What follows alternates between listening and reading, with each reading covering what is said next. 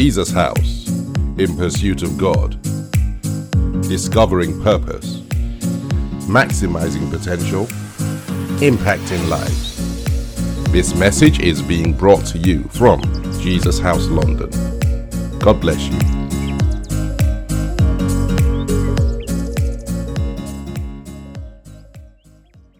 Hallelujah.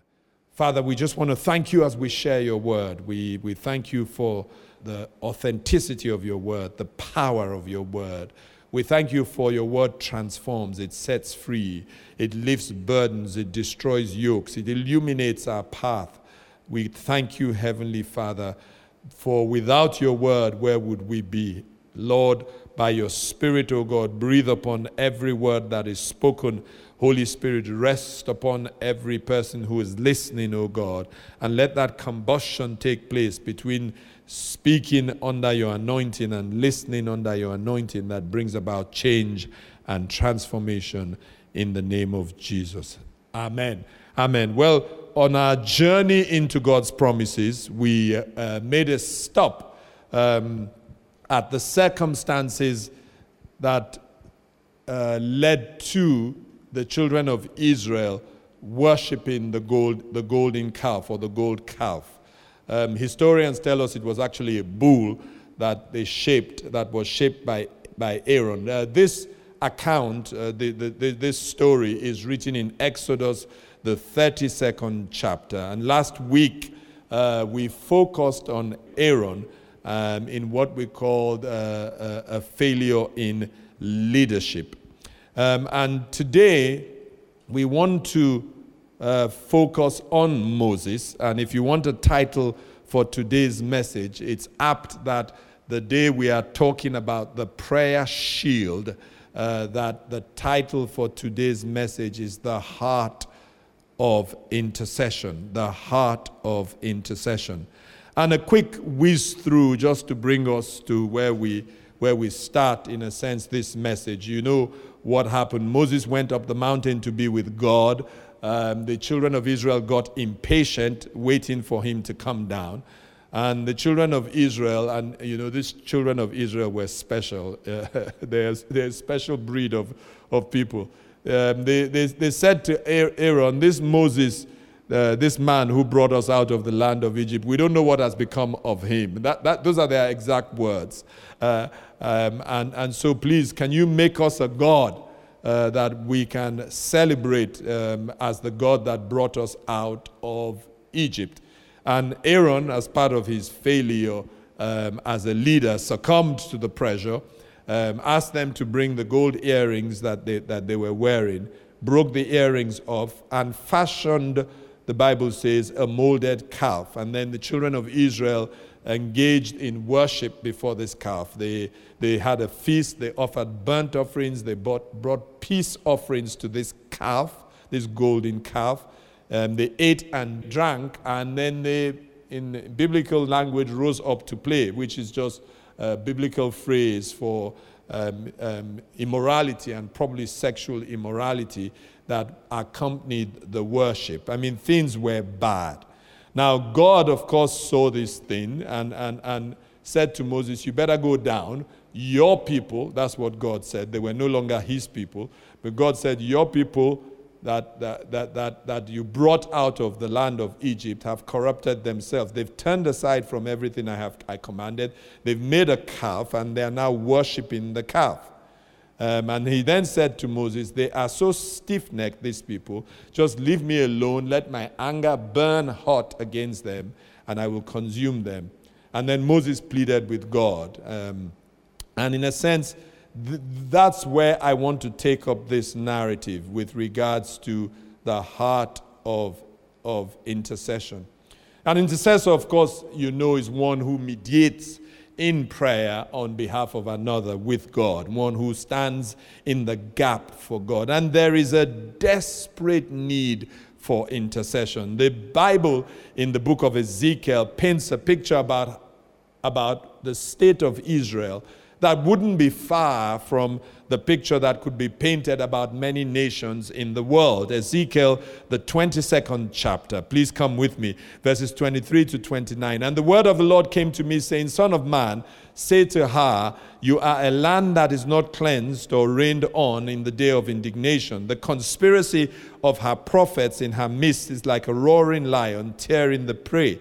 They have devoured people. They have taken treasure and precious things. They have made many widows in her midst. Her priests have violated my law and profaned my holy things. They have not distinguished between the holy and unholy, nor have they made known the difference between the clean and unclean. And they have hidden their eyes from my Sabbaths, so that I am profaned among them. Her princes in her midst are like wolves tearing the prey, to shed blood to destroy people and to get dishonest gain. Her prophets plastered them with untempered mortar, seeing false visions and divining lies for them, saying, Thus says the Lord, when the Lord had not spoken. The people of the land have used oppressions, committed robbery, and mistreated the poor and needy, and they wrongfully oppress the stranger. It's a picture that was applicable to Israel then. But I'm sure you'll agree with me, as you look at the state of the world, it's a description that could apply to the world today. Profanity, immorality, dishonesty, even amongst those who declare that they are prophets. You see things that are not Christ-like. It is a bad state of affairs. Greed rules, materialism rules. People have no respect and no regard for God. They want to pull down the things of God, and the list goes on and on. People have become oppressive. People have committed robbery. The poor and the needy are mistreated. They oppress the stranger, and the list goes on and on. Racial injustice, racial discrimination, and you can just go on and on. And what is God's response when a nation gets to this stage? When there are things in the nation that are so against godliness and righteousness, what is God's response? It's the same response that he had for the children of Israel in those times that I have described to you. In verse 30, this is God's response. This is God's constant response. He says, verse 30, So I sought for a man among them who would make a wall and stand in the gap before me on behalf of the land, that I should not destroy it, but I found no one. So I sought for a man. God is still seeking for a man or a woman. When things get as bad as described there, God's response, so that the land is not destroyed, is to seek for a man or a woman. I dare say that concerning the United Kingdom, it hasn't changed.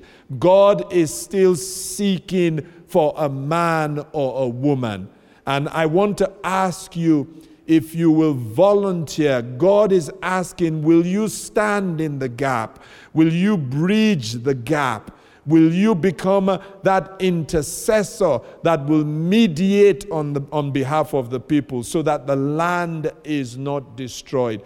God will always seek for a man. Unfortunately, the Bible says he found no one. And verse 31 tells you the result when God does not find a person who will intercede or stand in the gap. Verse 31, Therefore I have poured out my indignation on them. I have consumed them with the fire of my wrath, and I have recompensed their deeds on their own heads, says the Lord God. Because he could not find a man. He couldn't find a woman who would stand in the gap. There was no one.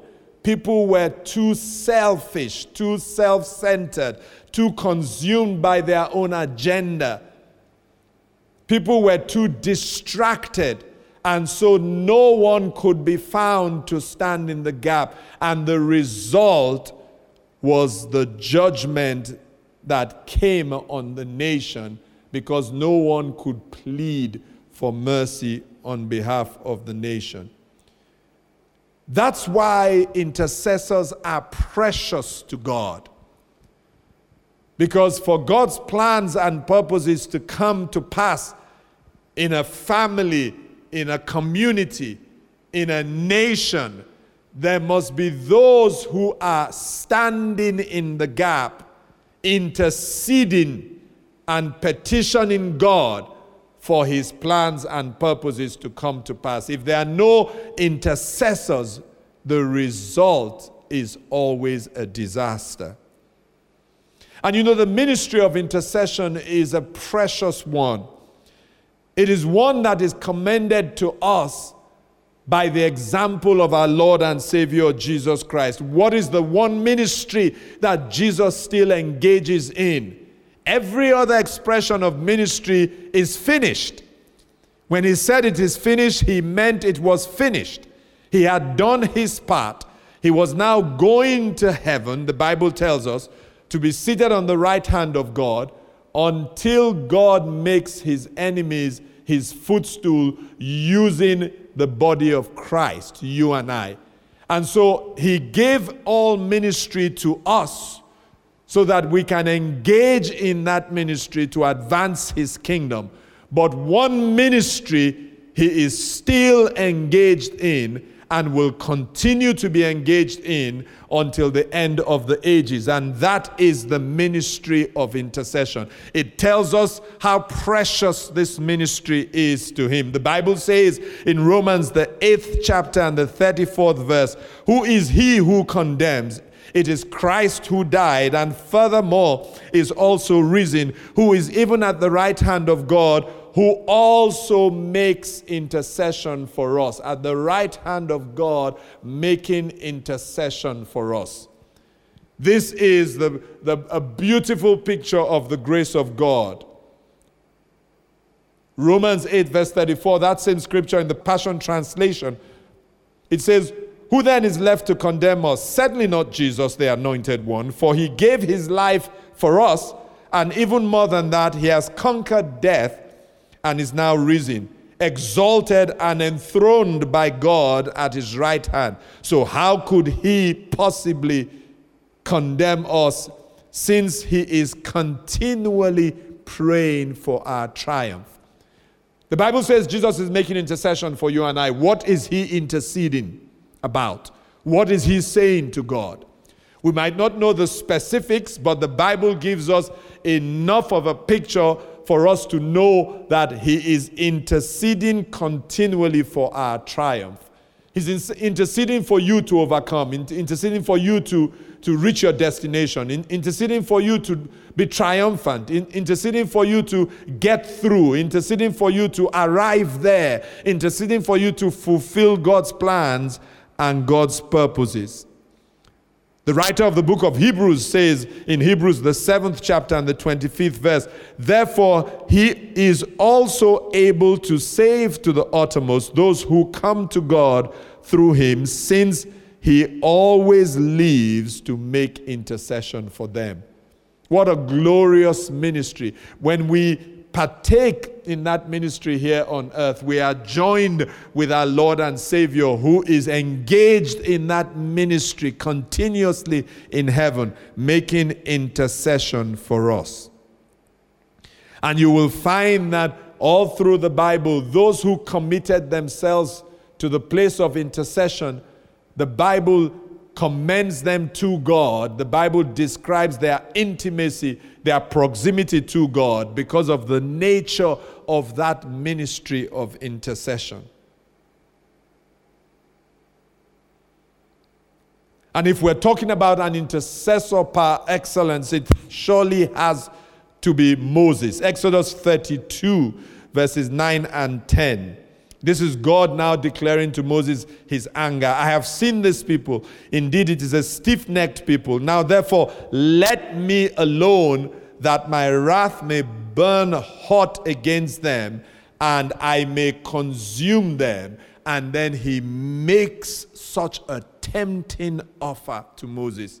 And I will make of you a great nation. I will make of you a great nation. He was literally saying to Moses, I'm going to elevate you to the place of Abraham. I'm going to make you the father of the nations. I'm God. I can do it. It doesn't change my plan. It doesn't change what I purpose to do. These people have annoyed me so much with their profanities, with their immorality, with their rebellion, with being stiff-necked, that let's just put them aside and let's get on with the plan. But concerning you, you will be part of the plan. In fact, you will be the foundation of the plan. I will make of you a great nation. And what was Moses' response? Verses 11 to 14. And please just stay with me over the next so many minutes as we just have a lesson on intercession. If you want to, this is Intercession 101 by a master.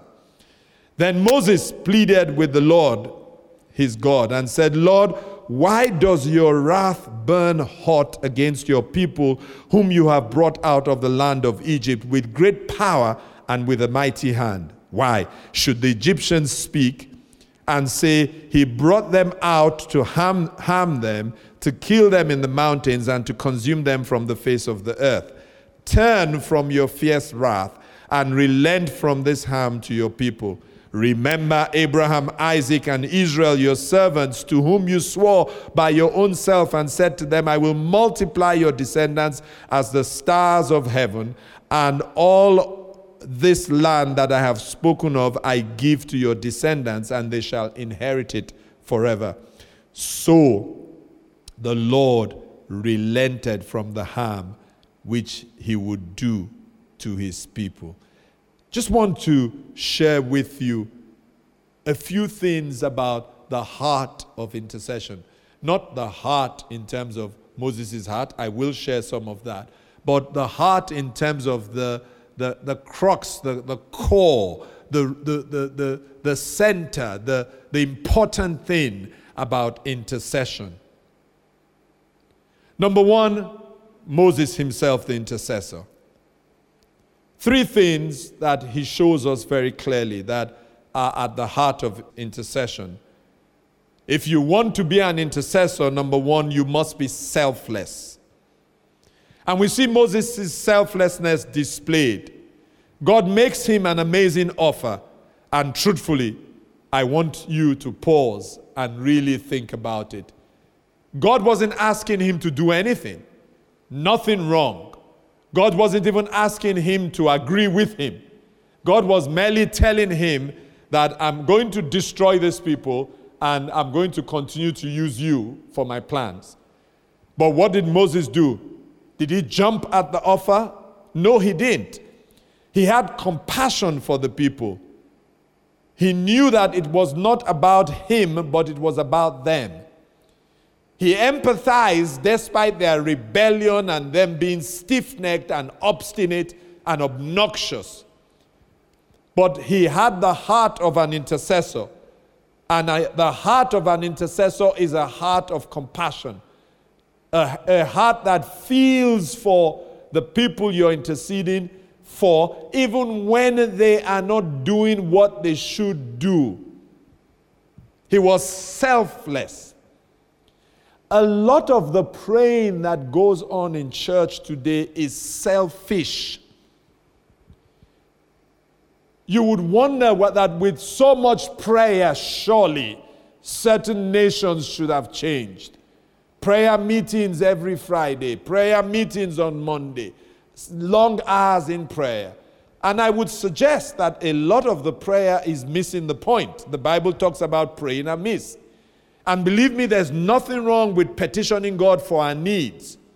But where our needs become the only thing we are praying about, then we have missed the point, because there are no intercessors, no one who will be selfless in putting the needs of others before their own needs. An intercessor is that kind of person. He is selfless. Moses was selfless.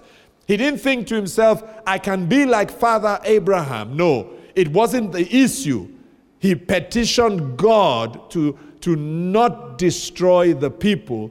even if it meant that he didn't get that vaulted position that was offered to him. Number one, selflessness. Number two, the heart of an intercessor, humility.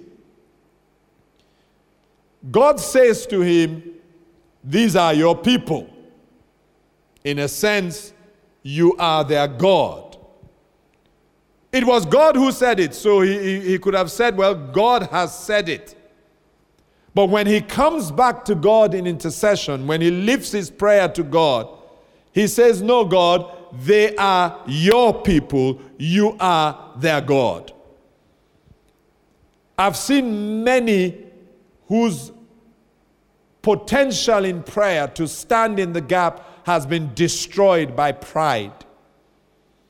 And the enemy knows how to work pride into a person's prayer life, especially an intercessor. Because sometimes you intercede, the thing comes to pass, and no one gives you credit. That's the lot of an intercessor. But the flesh wants to announce itself. The flesh wants people to know. Those who are interceding, they want people to know that this couldn't have happened without the prayers that we said. And as they do that, they're ensnared by spirits of pride that want to point their attention to themselves. Moses said, no, they are not my people. I'm not their God. It's not about me. It's about you, God. You take all the credit. Number three, a boldness. The importunity that Moses shows. The way that God says, I'm going to, and Moses says, look, I'm going. Moses says, I'm pleading with you not to. That boldness could only have been born out of an intimacy with God. You see, there's a certain level of intimacy that engenders boldness in a person. And is it any wonder that God says about Moses in Exodus, the 33rd chapter and the 11th verse, the Bible says, so the Lord spoke to Moses face to face as a man speaks to his friend, and he would return to the camp. But his servant Joshua, the son of Nun, a young man, did not depart from the tabernacle. The Lord spoke to him face to face. Moses was God's friend. They were intimate. It was in that intimacy that Moses could boldly, and there are many more examples, where Moses would boldly come before God on behalf of the people. You can't be an intercessor without intimacy. No. Intercession by its very nature requires a proximity to God so that you can, from that place of intimacy, petition him. But then I want to now look at Moses' appeal, and I want to give you a textbook teaching on intercession. And if you have the heart of an intercessor, what I'm about to share with you, you can apply it to intercession for anything. How did Moses approach God? How did he get God to relent? On what basis did Moses appeal? 5 points that Moses appealed on. Number 1, he appealed on the basis of grace. An intercessor must know how to appeal to God on the basis of grace. And what was he saying? He said, we did not deserve the mighty deliverance you chose to deliver us with. Your great power and your mighty hand was what delivered us. What was he saying to God? He was saying, you showed us grace. We didn't deserve it. It wasn't merited, but you showed us grace. Don't withdraw your grace from us. That's a foundation platform of intercession, that we are appealing to a God of grace. The writer of Hebrews says it very clearly, that because Jesus has ascended to the heavens and is seated on the right hand of God, we can come boldly before the throne of God. And he gives us a guarantee that as we come boldly before the throne of God, we are guaranteed that we will have grace and mercy to help us in our time of need. We don't approach a throne of judgment or a throne of condemnation. We approach a throne of grace. An intercessor knows that, and an intercessor knows how to petition God on the basis of the grace of God. You are a God of grace, and that's why we can come to you. You have shown us grace before. Now show us grace again. Hallelujah. Number 2, he appealed on the basis of God's glory. He says the Egyptians will say that you brought them out because you couldn't keep them. You brought them out to kill them. What was he saying? Lord, your glory is at stake. It's not about us. It's not about the children of Israel. It's your name's sake, God. What was he saying to God? I'm petitioning you for your name. I'm saying change, relent for your name. I'm saying relent because to not do so will not bring you glory. I am jealous for your glory. That's an amazing basis on which to come in intercession. I hope you're noting these points, because there's nothing that these things don't apply to in terms of intercession. Number 1, the grace of God. Number 2, it is for your glory. God, do it for your glory. Bring revival to this nation for your glory. Move in my family for your glory. We have declared that you are our God. Lord, it is all about you. We have stood on the rooftops. We have declared in this family that we serve Jehovah, the living God. For your name's sake, God, do it. That's the petition of an intercessor. Number 3, the third part of his appeal was based on God's word. What did he say? He said, you swore, God, to our fathers. You promised. An intercessor knows how to wield God's word and God's promises and take them back to God. That's what an intercessor does. You promised. Your word says. You're not a man that you should lie, nor the son of man that you should change what you have said. Will you say it and not do it? Are you not the God of truth? Is truth not who you are? God, is this not your promise? Did you not swear concerning this? The Bible says when God looked at everything, he found nothing to swear by, so he swore by himself. And so an intercessor knows how to bring God's word back to him. So you can't be an intercessor without being in the Word of God, because you don't go to God without the Word of God. It is the promise of God that we're taking back to him, that Lord, you said you will do. And because you said you will do, we trust you will do. The appeal is on the basis of his word. Number 4, an appeal on the basis of his person. That's what Moses did. What was Moses saying to God? He was saying, God, you can't do this. You can't do this because you are not wicked. You can't do this because you are not unjust. You can't do this because you are not unfair. What was he saying to God? You're a good God. You're a kind God. You're a merciful God. You can't bring your children out of Egypt with such a mighty hand. And then, yes, they have wronged you, but you're merciful. Show mercy instead of judgment. That's what Moses was saying. The temerity of his prayer is something that I get excited about. That God, no. This is not like you, God. No. Not the God that we know.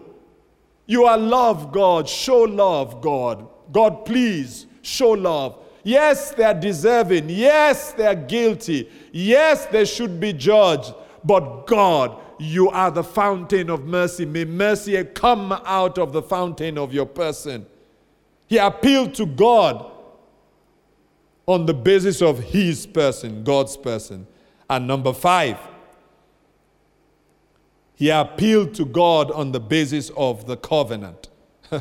He said to God, okay. Everything else, okay. But God, you're a covenant-keeping God. You are a covenant-keeping God. Guess what he said to God? He said, remember Abraham, Isaac, and Israel. You have a covenant with them. God, you can't destroy these people because of the covenant. And you know what? We have a better covenant, the Bible tells us. Our own intercession should be even more exciting because of the better covenant that we have. And God is a covenant-keeping God. We should be able to come and stand in the gap and say, God, you're a covenant-keeping God. Keep your covenant with your people. And what was the result of this amazing intercession? And I've shared with you the heart of the intercessor and the heart of intercession. These 5 things are the heart of intercession. If an intercessor can move in these 5 areas, understand it, you can cause amazing things to happen.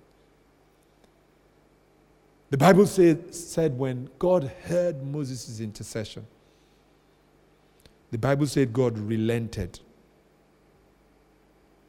and said he wouldn't do it. He wouldn't destroy the people. That's the power of intercession. And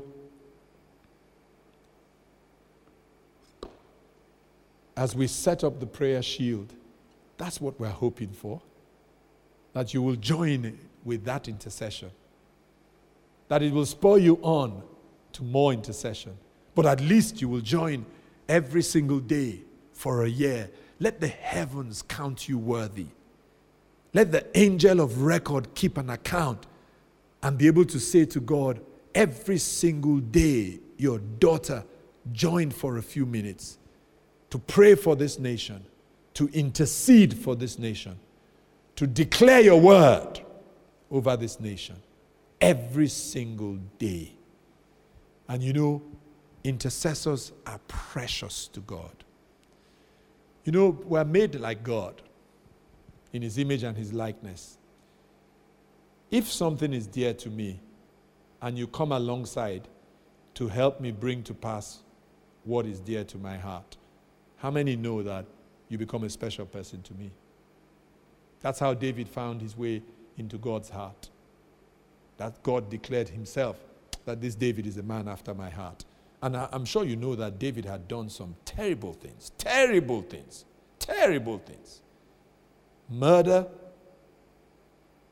adultery, open rebellion. But God said, it's okay. As long as he asks for forgiveness, forgive those things. Because this man's heart, he has a heart of an intercessor. In the same way that Moses had a heart of an intercessor. What's the Bible's testimony about Moses? That God can speak to other prophets in dreams and visions. But with Moses, God speaks to him face to face. I pray that as the Spirit of God calls you, you will step out from that self-centered, selfish expression of Christianity. And I say that in inverted commas because the nature of our Christian faith is that it is selfless. It is selfless. Isn't it instructive that when the Lord gives us a pattern of prayer, that one line in that prayer deals with our needs. The rest of it, we're petitioning heaven. We're asking God for his kingdom, for his will to be done here on earth. We're praising God. We're extolling God. We're worshiping God. These times are in desperate need of intercessors. People who will stand in the gap. Will you be an intercessor for your family? Your family needs an intercessor. Will you be an intercessor for this church? Will you be an intercessor for this nation? This nation needs intercessors. God bless you. Father, we just thank you, God, as we just ask that your spirit of intercession will rest on us. Help us to be selfless in our praying. Help us to pour out ourselves, oh God, for your plans and your purposes.